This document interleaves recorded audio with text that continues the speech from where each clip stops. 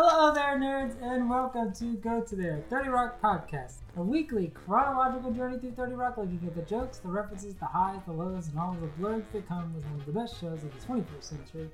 As always, I'm your host, Curtis Stone, and joining me is David Amick.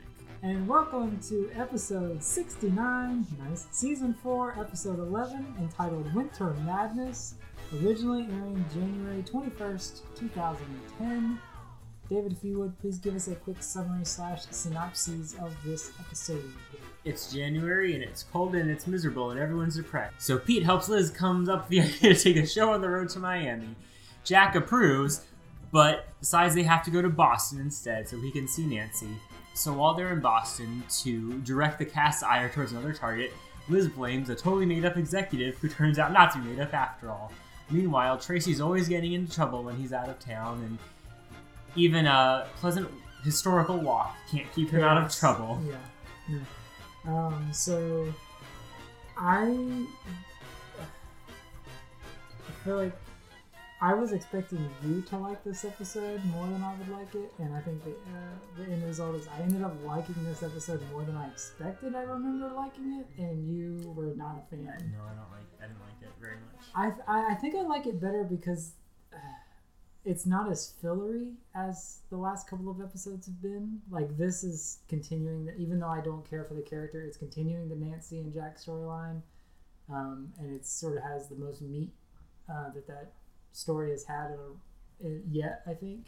Sort of, but not really, because it ends up in a place where Nancy basically says she's not ready to do anything yet, so they're kind of in the same stasis. But they address the reasoning why. You know, like, the last thing we hinted at was they're in a troubled relationship. Now it's more official, where the husband is officially left, and Nancy wants to move on, but she's preventing herself, and so it's like it's setting something up. And the only sort of negative I have about it is that it just sort of like, well, one, no one on the TGS crew gets any sort of reciprocation. Liz really learns nothing, because once they find the real Schnitterman, that's that story wrapped up. Like, nothing comes of it. There's no comeuppance for them, which that's fine. Sometimes that's okay. And then it just is like, right as the Nancy and Jack storyline is really starting to get going, oh, it's the end of the episode, and then roll credits. So it's like, it feels like this almost could have been a two-parter. Like, there could have been more,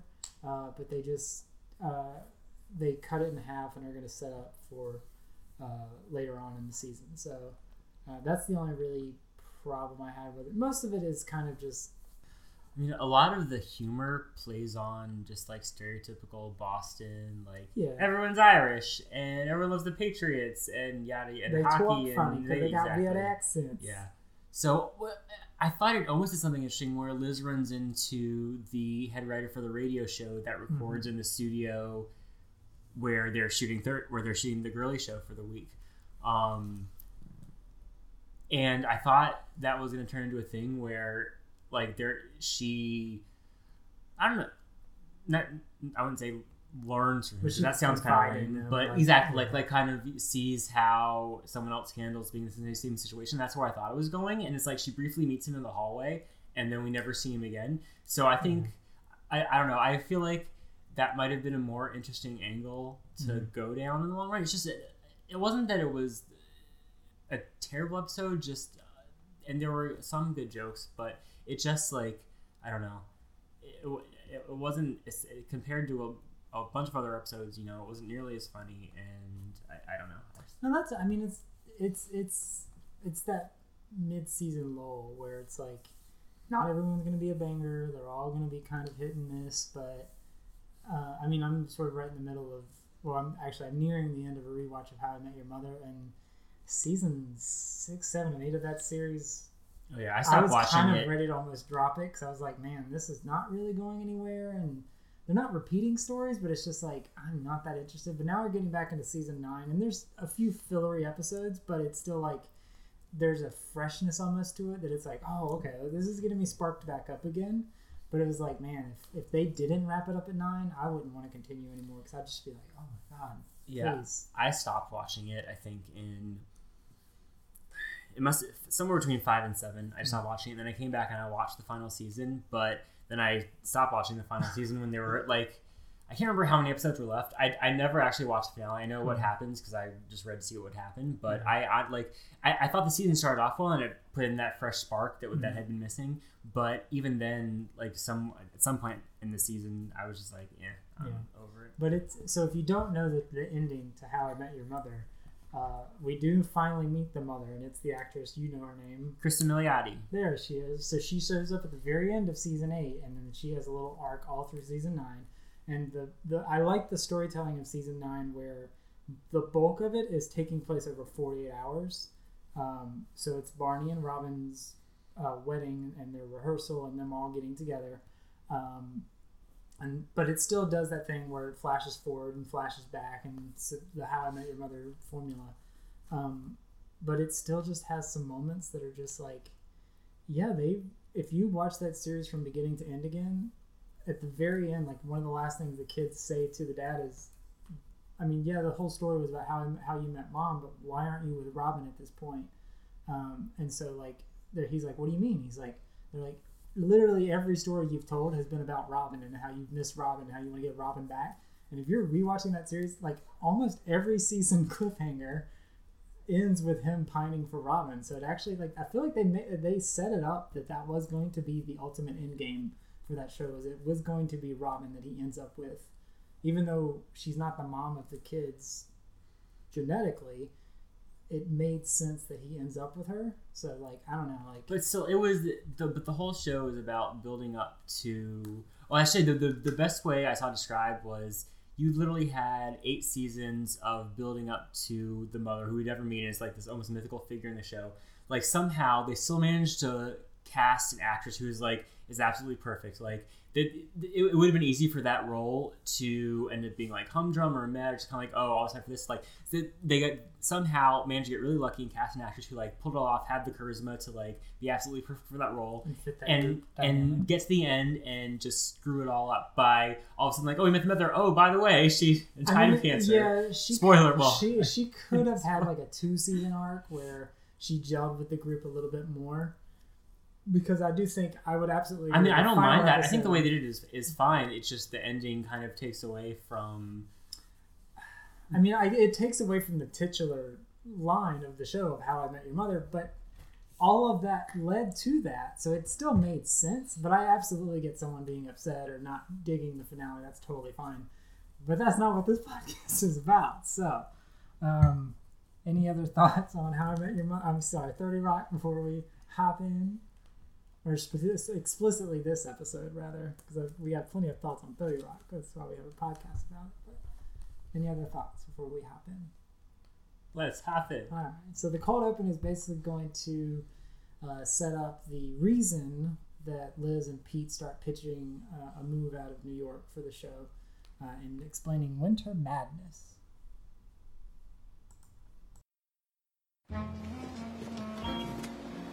Good morning, Lemon. Ugh, I hate January. It's dark and freezing and everyone's wearing bulky coats. You can do some serious subway flirting before you realize the guy is homeless.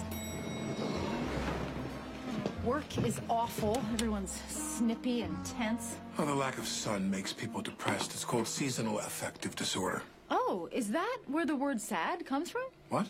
You think SAD is an acronym invented by psychologists? I've been stuck inside playing online Boggle. It's messing with my head. Star, rats, arts, tars. It's from Nancy. She said she's in line behind the female Larry Bird. Oh, God. There's a photo. Well, come on. How is female Larry Bird holding hands with a guy? What am I doing wrong? What's that for? I'm telling Nancy that I'm with female Kevin McHale. So what's going on with you and Nancy anyway? Yeah, we're just friends. It's platonic. I have elaborate fantasies of her husband dying in a boat explosion. But she's getting divorced, right? Well, she hasn't mentioned it. It's not the sort of thing you discuss by text or email. This is my stop. Stop. Pots. Tops. Ops. Post. I think about that joke all the time, the anagram joke, because I love anagrams and they're so much fun. But it also makes me think of you because you play that word game where it's like 6, 7 letters, and then there's one letter you have to use, but then you have to spell out. Oh, the spelling bee? New York Times spelling bee? Yeah. Sure. Is that what it's called? Yeah. Why is it called the spelling bee? I don't know, because that's what they named it. All right. Fair enough. I don't know. I mean, it's in the I think the grid is like the shape of a honeycomb, and I mean, oh, that's right. So there's 8 letters, and I don't know, there's like sense. B is a cute mascot and spelling bees a thing. I don't know. I mean, some combination of all those things. Fair enough. Yeah. It's really fun though. It's addictive. Yeah, I think anagrams are my favorite sort of word game to play. I feel like I'm pretty good at them. Yeah. Well, it makes that one.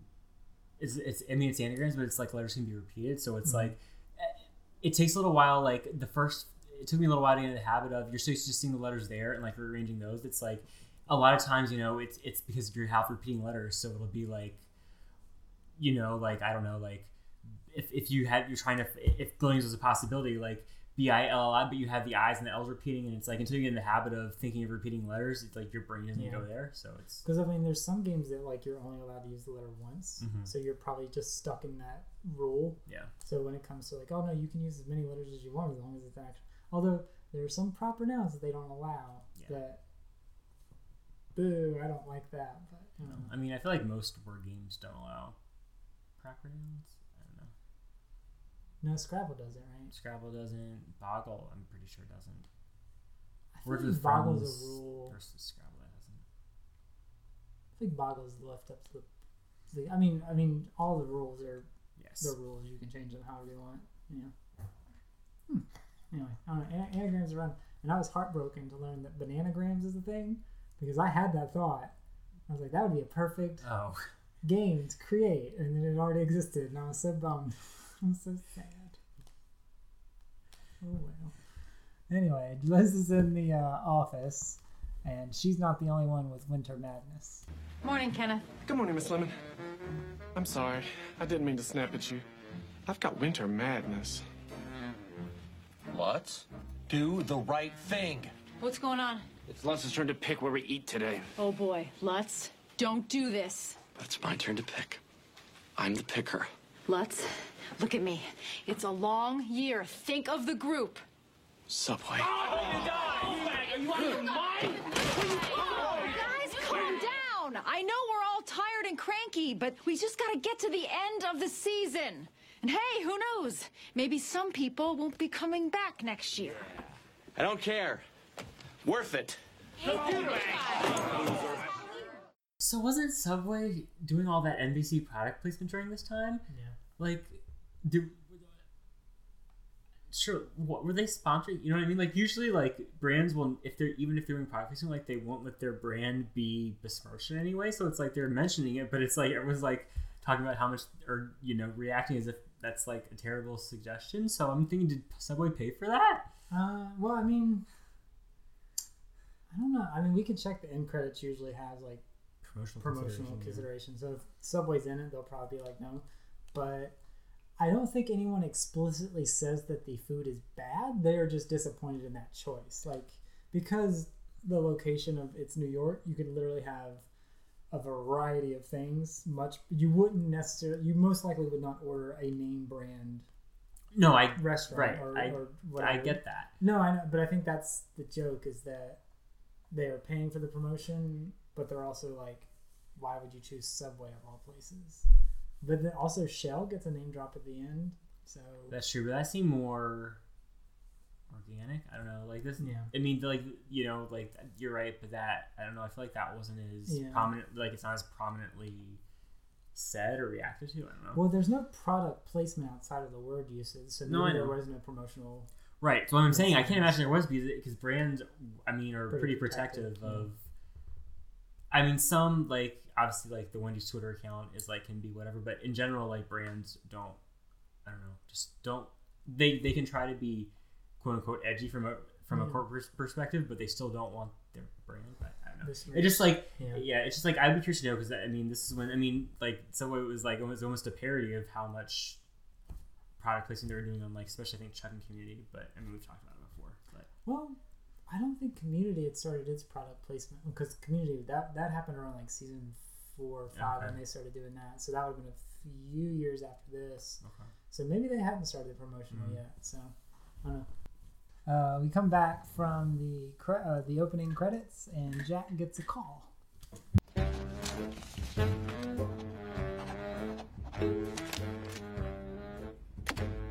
Oh, hello. Hey, Hey, Jack, go to the port and go with the octopus. Nancy, I'm sorry, the audio's bad. Jonathan, why do I have an Indian assistant if my computer is always... Jack, I'm messing with you. Oh, very funny, Donna. Oh, the computer froze. Nice. So, to what do I owe the pleasure? I wanted to tell you I'm coming down to New York. Oh, really? When? June 5th, for my son's graduation. So, 5 months from now. Okay. Well, maybe you'll come up here before then?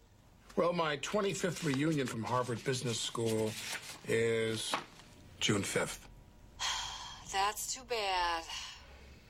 Well, I should go. I gotta scrape the icicles off the gutters. Tired of waking up to a porch full of dead squirrels. God, I miss Boston. See ya. So that's the third bit of technology that I've seen, at least in this episode, presented where Jack and Nancy are discussing either via email, text, or webcam, which, as we learn in this episode, they're both in their 50s or around 50, and it seems like almost not advanced in a derogatory term, but a little bit advanced for them to be using communication that way. Like text I could kind of buy, but considering she's potentially about to go through a divorce, wouldn't like text be the most discreet way of talking to someone rather than having like a webcam set up? And well, if her husband's not even there anymore, it doesn't really matter. I guess it doesn't make a difference. She's not trying to hide anything. So. Yeah, and it just seems like they would be calling each other.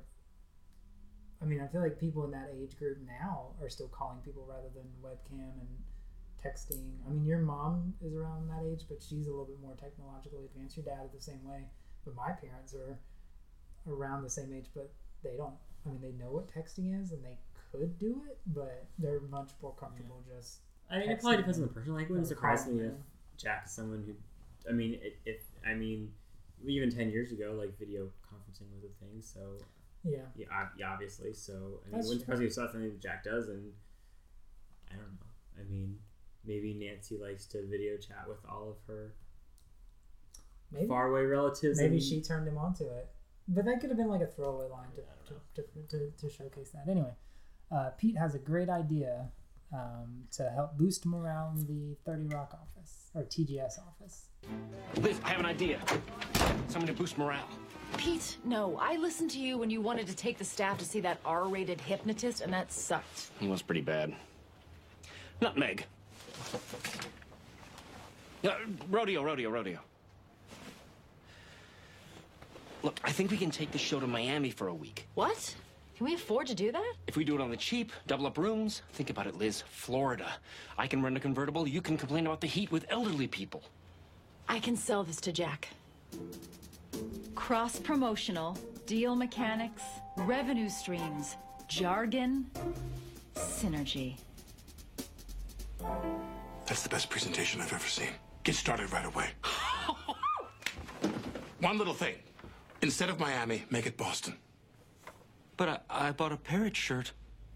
So I know Jack's the corporate type, but do you really think at all he was thinking this is a good presentation, or was it really just, I found my excuse to get her to Boston? Yeah, it's definitely that excuse. Otherwise, I think if they wanted it to be the other way around, if Jack bought into the presentation, the call with Nancy would come after, and then he would come into Liz's office and be like, "Can we make one quick change and make it Boston and walk out?" And then that's your act break to set up. Plus we know he loves corporate talk, but I think the whole time jargon, revenue streams. They could have shown that from his point of view, and all he's hearing is blah blah blah jargon, blah blah blah synergy. But all he's thinking is like, can we go to Boston? Can we go to Boston? Like they could have shown it from his point of view and done that Charlie Brown want thing. Like could have done that, but I think they could have done it a different way. But I think in his mind he's just like, I love it. But I know I'm going to say we're going to go to Boston instead. So, but I feel like this idea of taking a show on the road is such an archaic idea because you don't see it in sitcoms that much anymore. Like it used. I mean, or at least. I'm sorry. In sitcoms, you do see it. Yeah. I'm sorry. I mean, like shows similar to TGS, so SNL, the late night talk shows. How many on-site things do that anymore? Like, I mean, I remember it used to be in 80s and the 90s, you know, like Wheel of Fortune would have like Chicago and Florida, and I mean, morning shows definitely do that stuff too. Morning, like Good Morning America today. I think after 9/11, it was probably a lot more difficult to try and get an entire team of. I mean, I don't think so. I mean, the Today Show, I mean, famously like always goes to the Olympics wherever it's being hosted. Yeah, but I mean, the Today Show is a safe show. That's what I'm saying. But that's the same. Right, but like I'm saying, like a smaller show probably doesn't have the expenses to be able to bring their entire crew to an entirely new city, covering all the costs and expenses to do that. Whereas like sometimes the Today Show is the most safe show in terms of like they can kind of do whatever they want because they don't have that much competition to compete. No, right, but I mean, but what show? I mean, really, other than SNL, what show is comparable? But I'm saying that's really the only comparable show. So I mean, you're only saying because you know what I mean. But I mean, I guess like I don't know, like I guess sitcoms still do like getaway episodes. Oh, for sure. Because the ABC, because I still watch a couple of ABC family comedies, they always have at least 1 or 2 vacation or go somewhere episodes every season. Yeah, I guess I'm thinking like, so remember TGF would always do like the crossover / visit to Disney World, like arcs. Like they would be like multi-episode arcs. I don't know. Maybe I'm just dead to the idea of, because I know like they have the vacation episodes. Usually it's around this time in the arcs or in the seasons where they're coming back from Christmas, or usually the season premiere is them coming back from a vacation. But I don't know, I'm trying to think of anything recently where, because I feel like shows are shot relatively so inexpensively now that they can't afford to do that many location shots because they have to keep their budgets down. I mean, it seems like a show like TGS is, I mean, obviously it's on stage, sound stages and whatever anyway, so it's not like the location they're in matters that much. So, but I mean, I don't know, I mean, like Full House for random ratings boosts, people will. I don't know. Full House would go to Hawaii. Full House would go to like Disney World. I can't think of like a Modern Family. Did they ever go anywhere? Oh, for sure, they had. Yeah. I mean, I know they had episodes dedicated to vacations, but did they go to actually named areas and film there, or is it like filmed in a location and said that it's X place? You know what I mean? I mean, I haven't watched Modern Family in 10 years. So. I mean, they all have episodes where they go to Hawaii or. Beaches or whatever, and it could just be filmed somewhere at a beach in LA, but I don't really know where they actually filmed them. I know. I guess I don't know. Like when I just really just basically thought of morning shows because I mean I feel like morning shows do on weeks at a certain place, like outside of from New York, outside New York all the time, or not all the time, but at least like seeming like once a season or something. Yeah. Like that. Yeah. Do those things run through summer?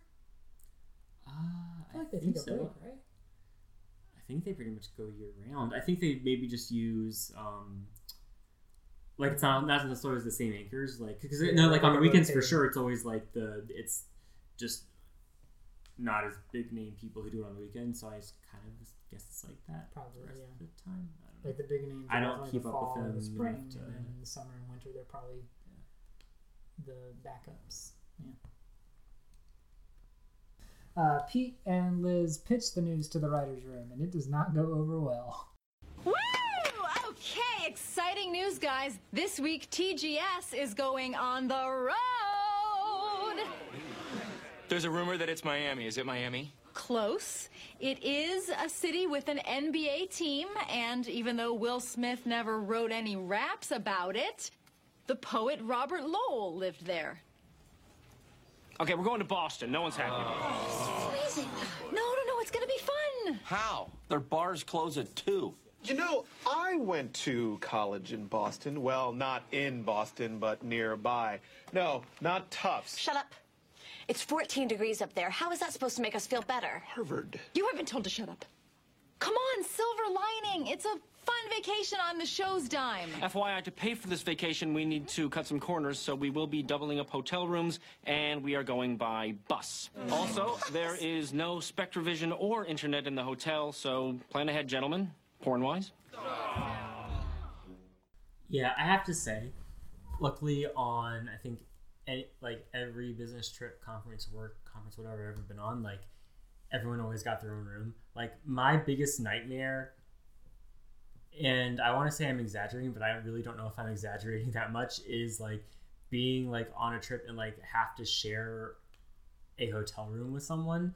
Like that just sounds like an absolute nightmare to me. Yeah. That's like, I literally can't, like, I would rather pay and get my own room and just pay personally than have to share a room with anyone. Yeah. Because it's no offense towards that No. person. It's all about, like, I have my own things that I do in my room. And even if they're not anything bad, it's just, you don't know if that person snores, they talk in their sleep, like they're sleep apnea or whatever. Like, they could have a variety of things that could prevent you from getting your normal routine done. Yeah, plus I have a very specific routine when I, you know what I mean, when I get up and go through things to get ready. Like, I'm not interested in having things that get in the way of that. Right, like if you're not the first to shower and you have to wait to shower. And I mean, our routines are intertwined where we work out and go where we need to, and and it's fine. Yeah. But that's different than with a random. Well, because with your partner, you can be a little bit more not aggressive in a bad way, but like aggressive, or be like, you can say something. If it's with a coworker, and plus you learn your routines over time. So even when you're traveling, you still know. Yeah, with a person that you're spending a weekend with that's a coworker, you can't say, here's the deal. I get up at 7, I have an alarm that goes off, I have a thing that keeps me, I have a white noise machine that does this, I shower at 7:30, I have my coffee at 8. Yeah. Like, plus there's like one coffee maker in the room, there's usually only like 2, enough to make like 2 cups of coffee, so it's like... So it's like, do you go first? Is that selfish? Like, do you have to wait? I don't want to wait, I want my coffee now. So it's like, it's all terrible. These things you have to like walk on eggshells with, that it's like I would absolutely do the same thing. I would get my own, and this is total privilege speaking, but it's like I'd either get my own room or find an alternative, because I wouldn't want to do that. Like, I remember back when I was working at the hotel, whenever like winter time came around and they were because it's a year-round hotel and they are open almost 24/7, if there was a warning of like a winter snowstorm and you might not be in an area where you could easily get out and come to work, if you need to come to work, they would offer up a hotel room. And on paper, it sounds good. And then you ask about it, and they're like, oh, yeah, you would shack up with someone else. And it's like, do I even know this person? Like, no, you probably wouldn't know them. And I'm like, I don't like that at all. Like, it would obviously be someone that also works. It's not a customer. So it's still someone that works there. But, I mean, they had 1,000 different employees. I don't know any of them. I barely know the people I work with. I don't know the other people. And it was just like, no, I'll suffer at home. And if I get snowed in, so be it. I'm not sharing a room with a potential stranger. And not have a fear of anything. It's just, I'm not comfortable with that in any means. Like, no, thank you. But anyway, the winter madness is running rampant through the writer's room, and we haven't even left New York yet. Did Pete just say we're doubling up rooms? Did he? Oh, this is the worst. What if you and I room together? Oh, no. Twofer and I already talked about it. You can't have talked about it! You just said you didn't even know about it! You think I like sharing a room with Twofer? Dude is still playing that Obama song. And yeah, I know you're standing there! Hey, fellas, we're getting Tracy his own room, so I assume you two will pair up? Why would you just assume we would room together? Why would he assume we wouldn't? I don't know, maybe because one of us still hasn't read the other screenplay? I read it. I just didn't like it. Hey, sweetie. I thought you and I could be roommates. Go out, meet guys, share clothes like twinsies. What size are you? Usually designers just make clothes for me, but when I do buy stuff, I'm a child's medium. Well, I only wear designer labels. These are Jamie Foxx for Ass Farm. But I can't room with you. Sue and I already talked about it. You know Sue says stuff about you behind your back. What? Shuey says stuff to me about you. Wait, what? I was making my thing up. You bitch! What did you tell her, you Vondruk? Liz Lemon, I can't go to Boston. Oh, Tracy, come on. You don't understand. I get in trouble on the road. Thank you. It's great to be here, Cleveland. You suck. I suck. The Rock and Roll Hall of Fame sucks. Yeah. Hello. The road is a minefield, LL. All those angry drunks and new temptations. Yeah, I don't know what to tell you. This Boston thing is Jack's idea. The stupid Irish piece of... Oh, boy. Boston is not going to go well. So the last few weeks, you've been kind of like thinking Tracy's just been on the show. That's similar. That's still the pattern you think for this. Oh, I think this episode was better because I feel like he got more scenes and had more presence in this episode than a lot of the more recent ones. He's still not necessarily like an important plot point. No, but honestly, that was probably my favorite storyline of the episode. I think he shines in this one. Just him like calling out all the inaccuracies in American history. Well, not inaccuracies, but hypocrisies. Well, both are applicable. Well, I mean, what's inaccurate? Well, the end credit scene is inaccurate. He calls the guy out. Oh, right. Yes. But that's not an inaccuracy of American history. That's some dude lying to be like, we weren't racist. Inaccuracy. Inaccuracy is potentially a lie, right? Right. But it's not an inaccuracy of history. It's an accuracy. Moving on. Bay Archer. Moving on. So we come back from the first act break, and we're all set up in Boston. Kenneth and Jonathan are already being harassed by the Bruins locals. Beat, the Bruins beat, I guess, sports show. Yeah. The Bruins are hockey. Yeah, Bruins hockey. Bruins, yeah. They're already harassing Jonathan and Ken. And Jack has his office set up and is arranged in such a way that you could probably pick out what are different. The only thing I saw were the windows. Windows were a little different, but yeah. Anyway, Nancy surprises Liz and Jack in his office.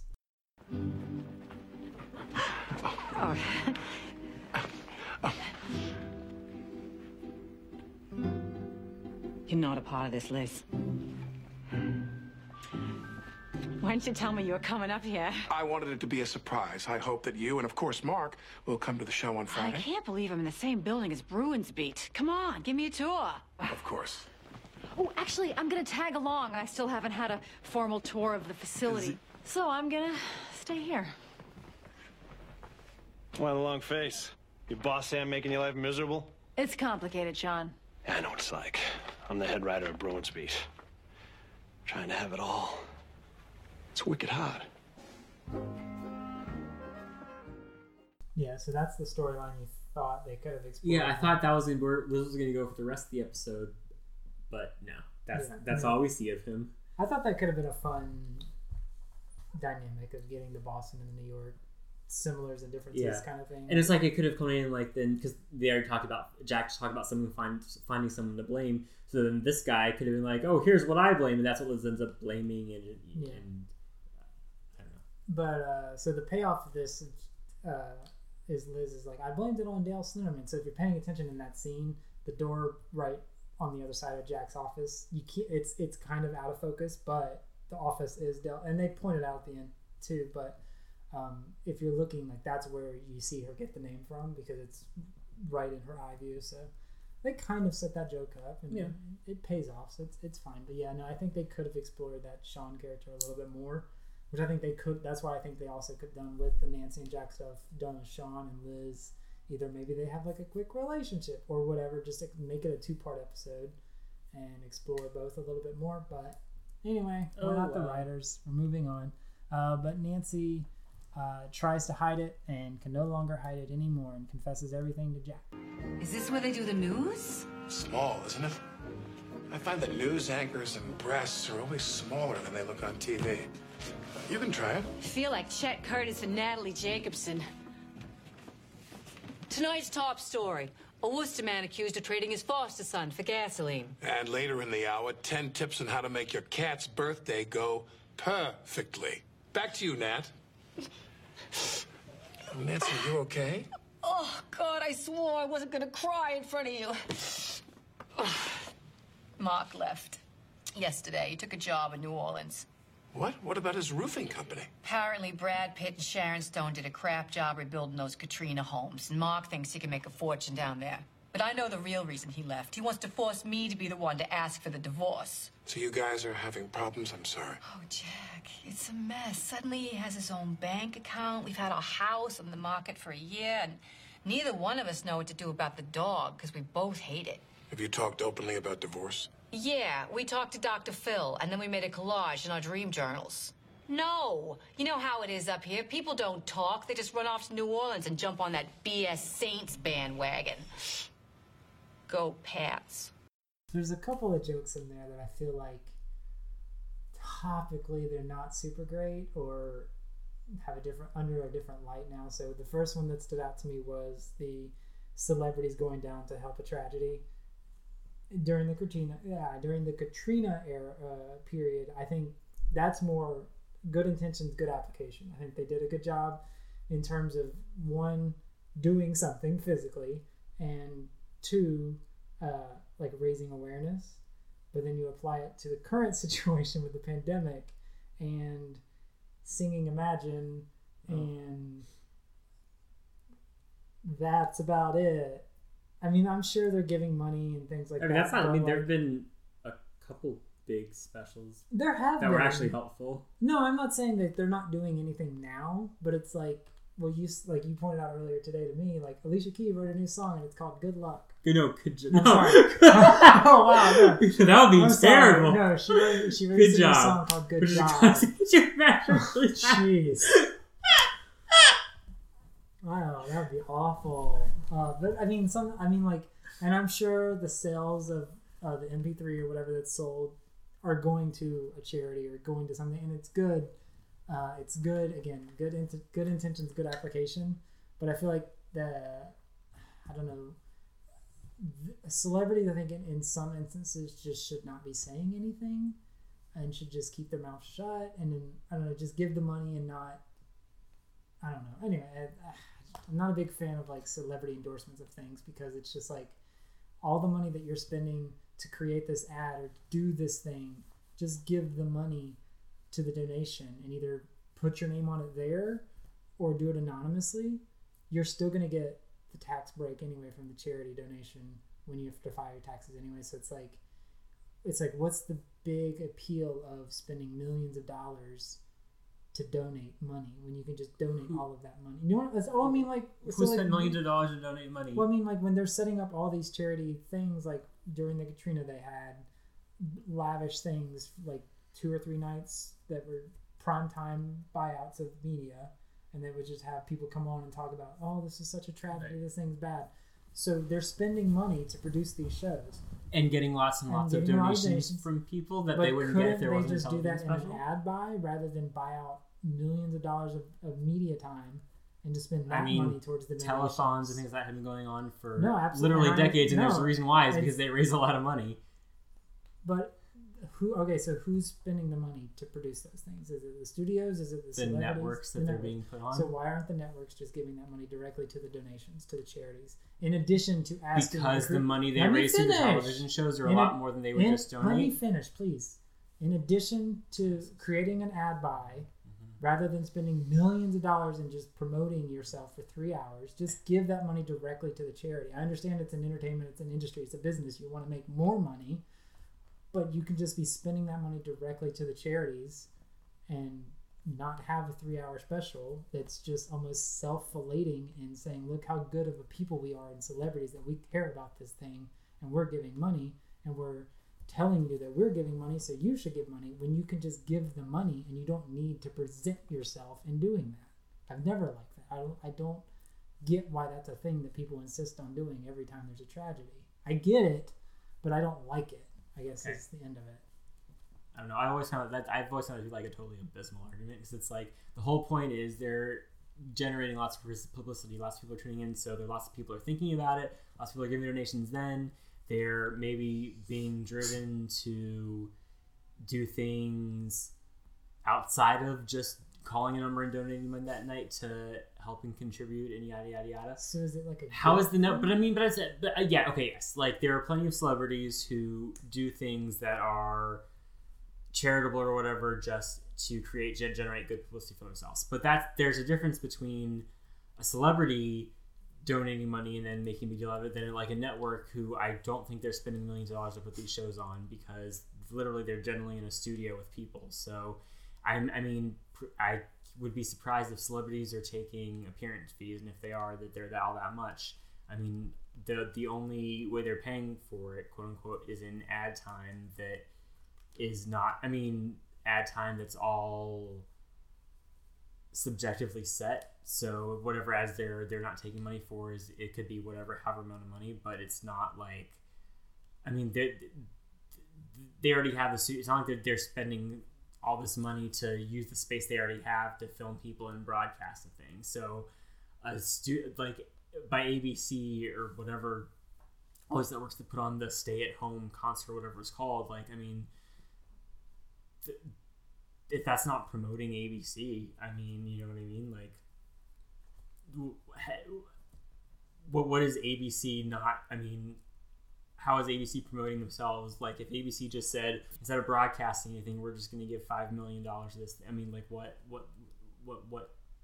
How is ABC benefiting from that? No one's going to say, oh, ABC gave all this money, so I'm going to support watch the ABC shows and support the Disney Corporation. Well, no, I know. Well, I mean, I guess I'm looking at it from a bit more of a nihilist or just curmudgeon way of it. Like, well, ABC doesn't need the money. No, I mean, I get what you're saying, but I think you're applying it wrong. They could like, just give the money. If it was just, I mean, the Imagine thing, like, need the benefit of promoting that they gave the money. They could. But ABC's not promoting. ABC's not promoting that they gave money. ABC is showing all these celebrities and having people call in and generating awareness and getting donations and yada yada, etc. They're not. I mean, but they're still benefiting from that by being the one person. Right, but I don't know. Like, that to me, that's a completely different scenario than a celebrity saying, "Oh, I'm giving $100,000 or $1 million to this corporation," like, in reaping good PR for themselves with that, which in itself is not necessarily a bad thing either. But I mean, I don't know. Like, I just don't understand how that applies at all to a network.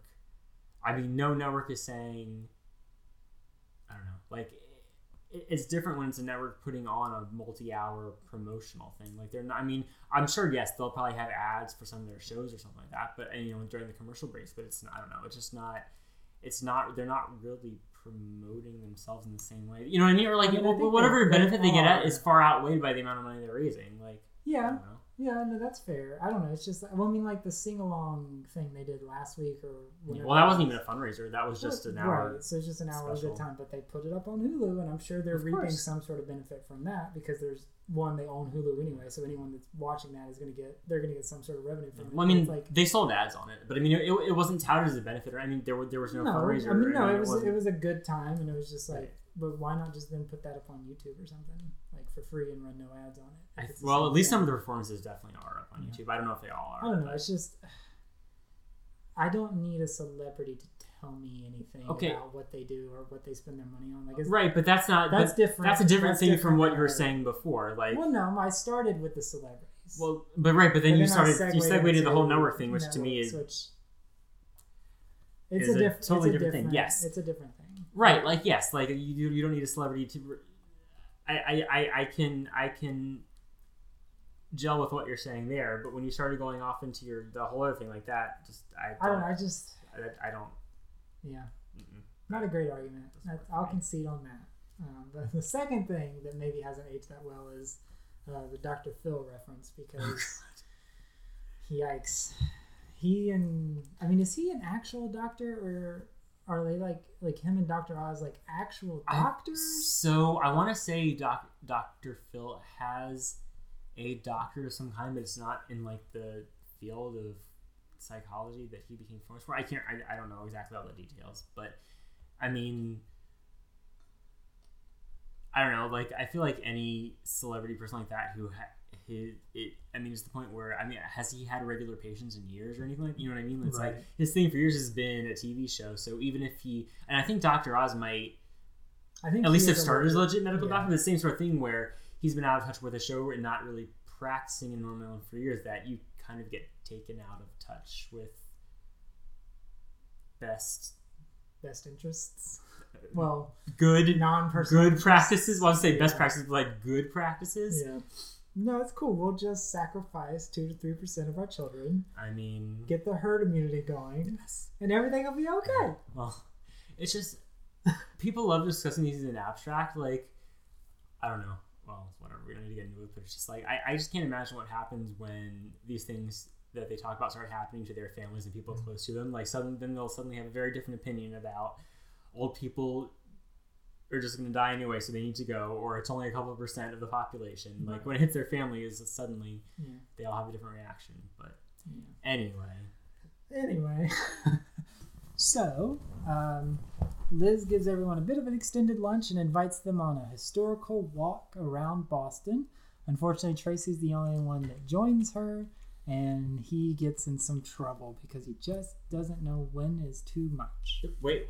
I would say he's totally in the right. Oh no, he's absolutely in the right. But it's like, not in this. This isn't a situation of pick your battles. It's just like it's maybe just not the right place. Like to call like a big tour group, I mean, when we were doing the thing in Virginia, the Thomas Jefferson's house. Oh my God. Monticello. Yes. And the tour guide said some things that gave at least our group a little bit like, huh? Yeah. And she had the Hillary Clinton comment and things like that. I don't think she meant it like that. No, I don't think she did either. But it was just like the phrasing was like. Well, we should explain what it was. So back in the first elections, like the way like the person who got the most votes was the president, the person who got the second most votes was the vice president. So basically she said something to the effect of like, thank God that still doesn't apply because otherwise like Donald Trump would be president and Hillary Clinton would be vice president, or she said like, thank God because then Hillary Clinton, I can't remember, like the way she said it, she made it sound like it was like an anti-Hillary Clinton political joke, but I really think the point was just saying like, because they were so diametrically opposed that it would be really bad to have them both in the two highest offices. But the way she said it, it was just like seemed like a strangely very politically charged comment for someone just giving like a historical tour. Yeah, and then like so I mean like in that situation, Tracy would have been like could have potentially been like calling her out and like making a scene, and it's just like I would be all for it, but at the same time, like maybe just not the place. Like maybe just chill out. Yeah. Chill out. I don't know, but there's a good setup here where. After Liz invites Tracy, he says, "Oh, that sounds so fun. What could possibly go wrong?" And then they focus in on Pete, and he has the line of "smash cut to," and then it immediately is a smash cut to them in the next scene. And immediately Tracy's in trouble because he starts questioning the tour guide. Now what am I supposed to do? I got free time in a strange city. Why don't you come on the Freedom Trail with me? It's an educational walking tour. Perfect, like a cat birthday. How could I possibly get in trouble on a walking tour? Smash cut 2. And I, John Hancock, with one stroke of my pen, set all Americans free. You lying white devil! The only people you set free were rich white dudes like yourself. I think my good friend and supervisor Paul Revere can address that. I'm out, Kenny. Hey, you know what? We're gonna go. No! Most dudes that sign that Declaration of Independence own slaves. What about you, John Hancock? Well, technically, I just inherited my slave. I knew it! For a dude that has the most hilarious last name I ever heard, you blow! We didn't land on Plymouth Rock. Plymouth Rock landed on Mars. Okay, he does go a little off trail there at the very end. Well, I mean, he's making good points. Nothing that he's saying is inaccurate or wrong. You're right. He's calling out the hypocrisy of how quick did they immediately get rid of the slaves that they'd owned after they signed that, after they signed the Constitution. How quickly they didn't, because most of them still kept slaves for right. So I mean, most of the 19th century. Like he says he freed all Americans. Right. Slaves were Americans. Exactly. It took them a few more years to get freed. So we're back at the makeshift TGS writer's room. In the meantime, we're starting to cut some scenes. Nancy and Jack are trying to put in some repairs on her house so she could help make it a little bit more of a, I want to say sellable, but that's not the right word. What's the word I'm looking for? To make it more appealing, I guess, to potential buyers. So meanwhile, in the writer's room, everyone's still down and out, and Liz finally has it out to put the blame on someone else. Thank you. Why did you even get to pick lunch again? Because it's my birthday, and thanks for remembering. I'm 45. It's kind of a big deal. Who orders food from a gas station? The Shell by me has good hot dogs. Guys, come on. We're all in this together. Shut up, Liz. This is your fault. It's not my fault. I tried to do something nice. It was Jack. Sure, find a scapegoat. Just like John Hancock did with the good King George. Jack made us come to Boston. This isn't about Boston. Boston was just a match that lit the powder keg, like the tragic events at Lexington and Concord. That's right. Yeah. Yes. We are sick of the long hours, the crappy food, sharing offices with the one black guy in New York who sucks. Getting stuck with new cast members who don't even hit on us once. Stop trying to send dirty text messages to my landline, Jenna. In the winter. Oh, Lord, the winter. Really? You're blaming me for winter? Well, we've got to blame someone. Who's it gonna be if it's not you? You want someone to blame? It's you. I'll give you someone to blame. Dale Snitterman. Okay, I'm out.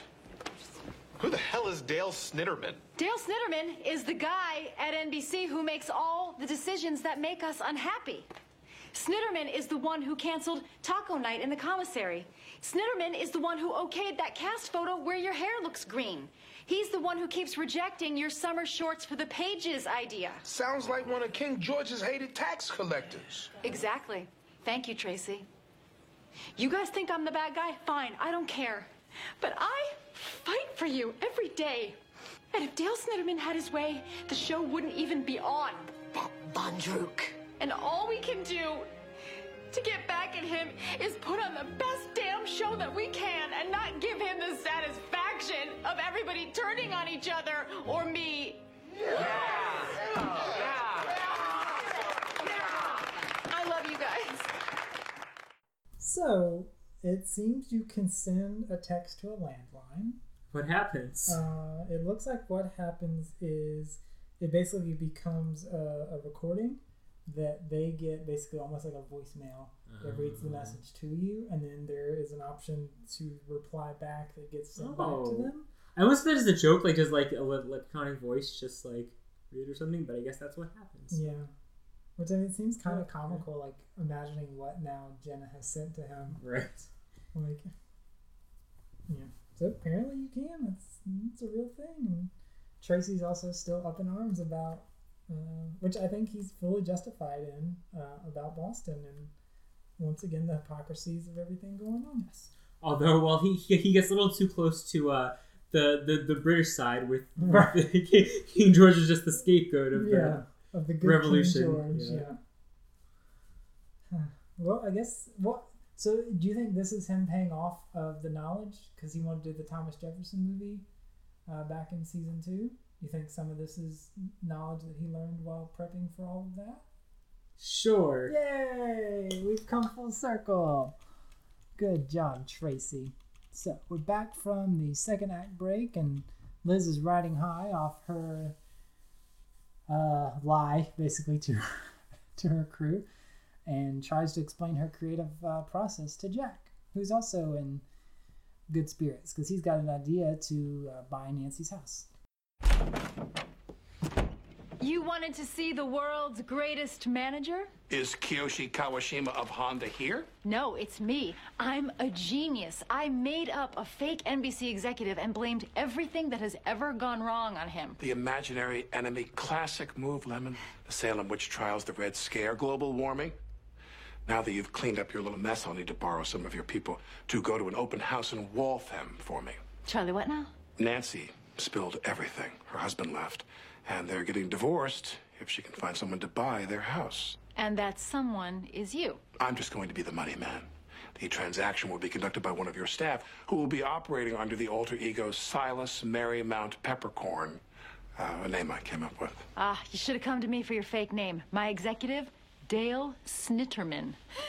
Amazing, Lemon. Where do you come up with this stuff? Well, the creative process is always a mystery. I just wish I could get inside that marvelous brain of yours. Oh, wait. I can. Okay, in this instance, the creative process was that I saw that name, forgot that I saw it, and said it later. So meanwhile, Tracy's still out in Boston, causing a whole bunch of unfortunately getting into trouble when he insults the Patriots, and a bunch of Patriots fans walk by. Well, it's not, he's not insulting the football game. Patriots. I mean Patriots in terms of the American leaders. The tour guide calls himself a Patriot, so Tracy says he hates the Patriots, which of course some Patriot fans just happen to be walking by and take offense. Yeah. But do you think the Patriot fans are going to be bitter now against Tom Brady? Or they're going to be like, I don't know. It's hard to tell. Because I can see where he was with them for so long and had so much success that they're fine with it. But sometimes fan bases get really fickle about things like that. So we'll just, if Tom Brady makes like statements in the media that are like provoking, then maybe. But unless that happens, then I don't think so. Yeah. I feel like the thing with LeBron though is he was so outspoken about it that's what caused the potential rift. even though he ended up going back. Yeah, but, and I mean, Tom Brady was again. really there for a really long time and won a lot of Super Bowls. So, yeah. I mean, I feel like he would have to do something pretty, I don't know, just arrogant or rude or bad, like towards whatever it's for. Yeah, would they? Are they in? They're in the same division, right? So potentially. I don't. Oh, they're not. No, Patriots are. No, I think they're in. So unless they get to the Super Bowl, well, you're not asking the NFL scholar, no, but I think they're an opposite. I think they're an opposite conference. I guess I'm thinking because they're both East Coast teams that they would be in the same division, but that doesn't necessarily track because there's plenty of teams that are same coast but different divisions. I think they're in different conferences. Meanwhile, as Frank is checking out the local cleaning talent, he discovers the Snitterman office. Dudes, you're not gonna believe this. Snitterman is here. What? I was wandering around upstairs, checking out the local cleaning lady talent, and I found that son of a bitch's office. He's in Boston. We should go up there and mess him up for all the crap he's put us through. Right, Liz? Let's get him! Yeah! Okay, now. Okay, oh boy. You little bitch! What? Look at you. You're just a suit. You're nobody. I don't even know why I was scared of this guy. Look, there must be some mistake. Don't try to explain yourself, Snitterman. You don't talk. You don't talk at all. Okay, I think he's really scared. We've done enough here. Never. Once. Truffle shuffle him.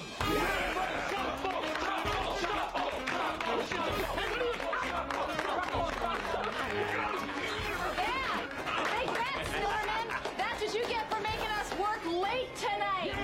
We're working late tonight because of you. So that's the end of that story. Poor Snitterman. Poor Snitterman. But nothing happens. Like there should be one more scene of like a comeuppance. Like it's rare for Liz to get away with something, so it's kind of odd. I feel like that's why I think this episode should have been 2 parts where I don't know, you have to balance something out. Like she can't just get away with it. It's not poor Snitterman. He literally didn't do anything wrong. Poor Snitterman. He's the Jerry of this episode. The Jerry Gergich. Gary Gergich. What did his name end up being by the end of that series? Because he started off as Jerry. Well, it was always Jerry, but then it was something that was supposed to be pronounced Gary, but he just went with Jerry because that's what everyone called him. But you're right. There was a last. Like 3 or 4 times. There was one more in I guess maybe the last season or close to it, but I can't remember. Oof. It's been a long time since I watched it. Like they changed his name like 3 or 4 times, but it was all like similar. He's like 2 R's or 1 R's, and the pronunciation was like a little bit different. And he ended up being the mayor, right? That sounds right. Right. Well, in the Sun Freaks, that's when they popped into the future. No, I think he ended up being the mayor in season 6. I think it's been a really long. I haven't watched it since the series finale. I'm gonna go back through it soon, so I will have to remind myself. But I feel like because Bill Murray was the long talked about mayor, and he did a quick cameo, and he ends up passing away. So they have to have an interim mayor. Either he's an interim mayor, or he just gets elected because it's like a write-in campaign. I don't remember. I'll have to wait and see and watch it again. But meanwhile, Nancy and Jack finally have it out, and this is the best moment I think the Nancy character has outside of this season finale. And even then, I still don't like her character, but I think it's important character development for both Jack and her. So here we go. So how was the open house? Well, somebody actually came for once. Nice young couple. Weird last name, though. I'm sure your name is weird to them. Any reason to open this? Did they make an offer? No, they didn't. Really? Are you sure? Yeah, that house is never gonna sell. I'm gonna take it off the market and see what happens in a year or so. Well, what about your plans? The condo, the store for pale teens. I can't run a store and make change for people. We'll have another open house. I bet someone offers cash this time. Not with that broken doorbell. We'll have it fixed. Look, I had an offer, okay, for 10 grand over the asking price. So what's the problem? The problem is that I've been married for 23 years. A dumb house is just an excuse to stay put. You know, I'm not ready for a new life, Jack. Not ready, Nancy. We're 50 50. Yeah, and that's too old to rush into anything. You know, you're not from here anymore. You know, down in New York, people are like, let's get divorced. You marry the butler, and I'll be a gay Octomom. It's different here. People judge you. Who cares what people around here think your neighbors named their daughter Belichick? I don't want to talk about it anymore. Of course you don't want to talk about it, you repressed Irish maniac. Don't want to talk about it. You must know that I have feelings for you. No, not talking. And I don't want to pressure you, but if you were divorced... No, let's go to Callie's. Let's get some roast beef. Nancy, let me talk. I'll give you 2 words. 10. 4. Final offer.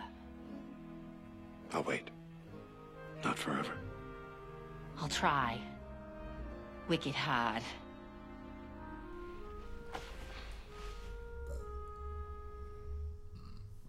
Alright, so that's the episode. We got a post-credit scene that we'll explain and set up later, but no, I particularly like that scene. Again, it's good character development for both, and it's a way to write Nancy off, or not write her off, but put her on pause, because the line "I'll wait, but not forever" means you're also, one, your cameos are ticking. You're only in a few more episodes, but also like, I've done everything you need to start committing, or this isn't going to go anywhere.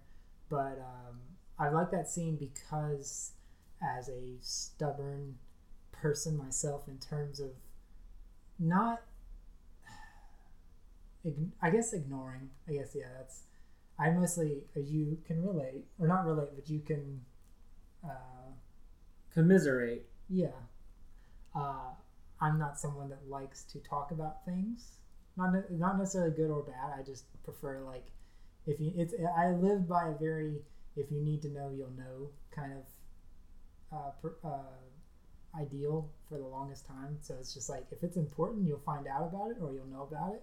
And if it's not, then it just wasn't that important that you needed to know about it. And I feel like that's one of the small things that I sort of connect with Nancy on this, and that she's just like, she would rather just ignore it and push it down. And it's all your repressed Irish heritage. Well, I don't have that much repressed, but it's that idea of Irish repression of like, yeah, we just don't talk about things, and then we die, and then you don't have to worry about it anymore because it's gone, you're over. But it's like, that's one of the few things that I kind of relate to her on. It's just like, yeah. Whereas you're like, I literally don't even have to ask anything, and you will provide anything. So it's just like, you're different than me. Yes. But just find the John Mulaney joke about his Jewish wife, and that pretty much sums it up. Yeah. Agreed. That's true. Yeah. I like that scene though. But I also, again, that's one of those, like, it could have been a 2-part episode. Like, that's where you leave it out on. And in the next episode, they either decide to continue or not, because we won't see her for another few episodes, because now we've got Elizabeth Banks coming in to start playing the Avery Jessup. And she's by far my favorite relationship that Jack gets in, because she's very much like him, very hard-headed and driven, and just like me first, and then to hell with everybody else. I think, and Elizabeth Banks is fantastic. She hasn't done a bad thing that I've seen her in. So kudos, Elizabeth Banks. Yeah, I would say, no, she is great in most things. I would say, having watched an episode of the Press Your Luck revival, game show host is probably not her most talented role, but I don't know how many people that get those roles are really actually into those. I feel like they're just, I mean, like, they're likely filmed. I mean, we know they're filmed over the course of a week. They probably do 5 or 6 episodes a day, and that probably is like a full season right there. And then they can like chill for the next few months. But it's like, I don't know how many people, unless they're like on the like the rebound, like they haven't worked in a few years. I feel like the energy they have for those kinds of shows are so average that it's just like, this is just a paycheck for me. Not diminishing their work, but it's just like, if that's how it sounds to you, like she's just not like into it, then it's just like, well, she's probably not. It's probably not something. Maybe it's something like she's producing and she's already getting like enough from it that it's like, yeah, I'll commit to it, but I'm not going to go 100% on. No, I mean, some people are good at being game show hosts. I don't know. Yeah. I only watched one episode because it was just like, I mean, I don't know, like the classic like 70s or whatever it was game show was fun for being silly. Like the ABC revival is just like so over the top. Like I literally saw this one episode once, a year ago, a year and a half ago, however long it was, and I could still hear one of the contestants, this woman's voice, every time she just spit on the board saying, "No whammies for this Grammy! No whammies for this Grammy!" Because her whole shtick was like she was a new grandma or something, so she would scream that every time, and just like, it was just like so ridiculous and over the top, but not in a way that was entertaining enough to want to watch. She's trying to give herself a catchphrase. Yeah, exactly. Like, yeah. Well, I mean, I know that's what they do. They coach people to be like wild and right. Just like, it, but it's it was just like that was in a way. I mean, like, and the original is like silly and over the top in a way, but like this was just like in a way that was like just too much. Right, just not in a campy or silly or fun way, and like it's a too exactly, it's a too much way. Was Pressure like that was the one when it originally ran that someone figured out the formula and cheated? I mean, essentially cheated and won like several rounds. He won a bunch of money because it was the same sequences over and over, and then after that they randomized it. But yeah, he basically memorized all the sequences and won a lot of money. There's a documentary about it that it was on Amazon Prime. Sometimes I think it's one of those things that pops up on the streaming sites. It goes back and forth between them all the time, so it might be somewhere now. But any other thoughts on Winter Madness? Right. So I stand by my original opinion. I don't think it was a great episode. I think it's one of the better filler episodes they've done. But I would agree with you that it's like there's not many laughs here, but it's not the worst they've done. I don't think. Yeah, I don't know. To me, it wasn't that. I don't know. It wasn't that zany or edgy, and a lot of the jokes were based on just like things that have already been trodden on many times, and didn't necessarily do it in a new way. So but oh well. Yeah. No, we were everything. There's a few people that I work with, and we're all like teleconferencing in, and so our offices are split between here, Massachusetts, and Florida. And half the team are out of Boston or out of the Massachusetts area. So there's a couple people that actually have lived in the Massachusetts area their entire lives or live there now, and so they're just always like sharing, little facts and random trivia. And we did a game yesterday. It was like match the fact to the person, and someone said they grew up in Worcester, which is out of Massachusetts, and all of us thought, well, it must be the people that are from Massachusetts, and it wasn't. But then they were all giving us like, it's actually not pronounced, because we were all pronouncing it because it's Worester. Worcester. Well, phonetically, I would read that as like Worcester or something. Worcester, Worcester. And they were like, no, it's actually pronounced Worcester. And then they were like, it's wicked hot. Like they were just using all like the stereotypes, like colloquialisms of Boston, so give us all a little bit of a laugh. Yeah, that accent. I mean, the accent is, it's no less funny to me than like a heavy Southern accent. It's just like words are pronounced a little bit differently.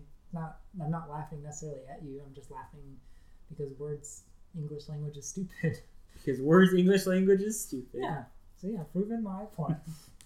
Yeah. No, this is a good filler episode, but honestly, if you didn't have the Nancy storyline, nothing really super memorable about this. It would just sort of go the way of most filler episodes. Yeah, I don't know. I guess it was kind of. Is this Julianne Moore's last episode?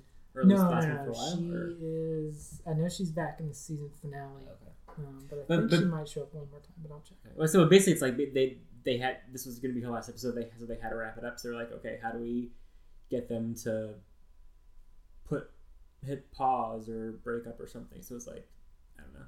Like this is the episode they had to do it, so they had to get it there, and I don't know. Yeah. Well, I think they had the whole storyline in place that she would come back, because that's why you have the line of all right. But it also is a way you could write her out that if she didn't want to come back, storyline's over.